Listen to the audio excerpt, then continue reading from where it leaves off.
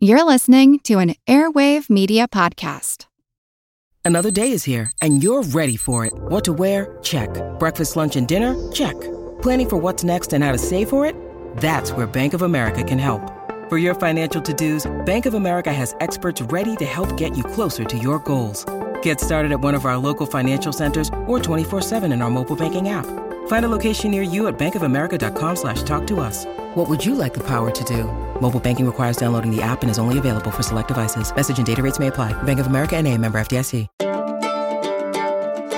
Welcome to Art Smart from Who Arted. I'm your host, Kyle Wood. Whether you're an artist or an art lover, I am here to help you be a more thoughtful creator and consumer of the visual arts. I don't know, does that sound pretentious enough? Today we're going to be focusing on line. Now, at first, line seems pretty straightforward, but we need to start by understanding what a line is. The definition of a line often depends on context. When I was in geometry class, I was taught that 2 points determine a line, and that a line consisted of an infinite number of points in a straight one-dimensional geometric object. Basically, lines are straight, have an infinite length, and no width or breadth. When we're asked to stand in a line, there obviously is a finite length. The cue is seldom straight, and people most certainly have some width. In art, we consider a mark with length and direction to be a line. Lines can be short or long. They can be straight, wavy, zigzag, jagged, thick, or thin. Lines can be solid or dotted. We might even talk about line that is not physically present in a work, but simply suggested by other elements we see. We call those implied lines. Now, with that definition and some examples behind us, let's turn to how artists use lines. At first glance, this seems rather obvious. Like all the elements of art, line is one of the building blocks used to construct a work of art. While this is true, it is only a small part of the story. To say artists use lines to draw is like saying a chef uses food to cook. Nobody would deny that there's truth to that statement, but the magic lies in how much of each ingredient is put in, how and when it's added to the recipe, and so on. Just as a skilled chef carefully selects each ingredient, a skilled artist is thoughtful about what lines they use in a composition. Throughout this series, you'll hear me use the term composition a lot, and for those unfamiliar, the composition is the arrangement of elements in a work of art. As I said, there are different types of lines. One of the most basic ways an artist will create variations in line is through different weights of line. We talk about weight of line to basically refer to the thickness. Thicker lines are heavier and can be used to emphasize something within the composition. Lighter lines will be thinner and often a bit smoother flowing.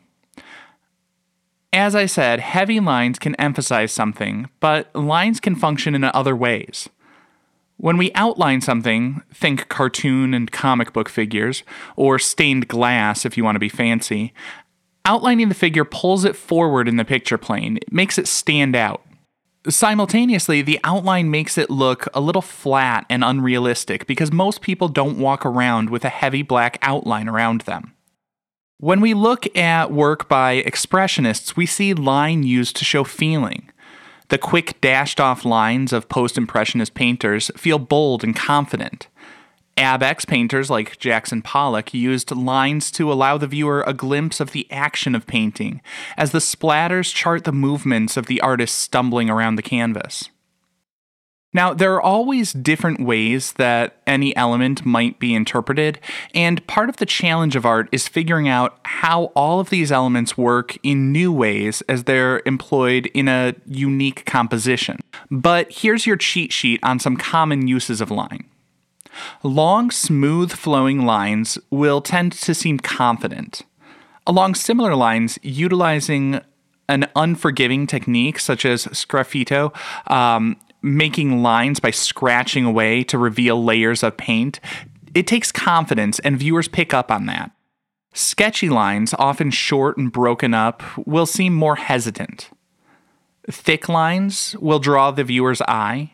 Heavy lines can be effective in creating a pathway for the viewer's eye to follow around the composition, or to make something outlined stand out from its surroundings. Jagged lines seem energetic and often chaotic, whereas smooth waves, curves, and spiraling lines will tend to feel a little bit more calm and soothing. Another good thing to keep in mind is horizontal lines, especially repeated horizontal lines, will make something appear flat. Vertical lines will make something look like it's sticking straight up and down, and curved lines will look like they're wrapped around a curved surface. Thanks for listening. If you found this tolerable, please do me a favor, follow and rate the show on Spotify or your favorite app. If you'd like to find more, you can check out my other podcast, Who Arted, available for free wherever you listen, and the website whoartedpodcast.com.